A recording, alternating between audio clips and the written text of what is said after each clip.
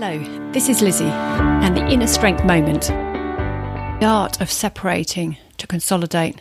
When we break things down and understand what has created a whole, whether it's a whole project, a whole year, a whole week, a whole day, we can recognise the component parts that allowed us to achieve what we want to achieve, the steps that we've taken, the lessons we've learnt, the knowledge we have gained, and the relationships that we've built in order for those to take place. Separating is a really important part of what we do. A recent coaching conversation I heard recognised exactly this, and the quote that she had was, "You don't understand everything until you unpack it."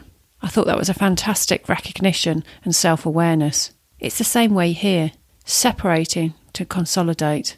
When you break things down, you can then understand and pull together what the whole is.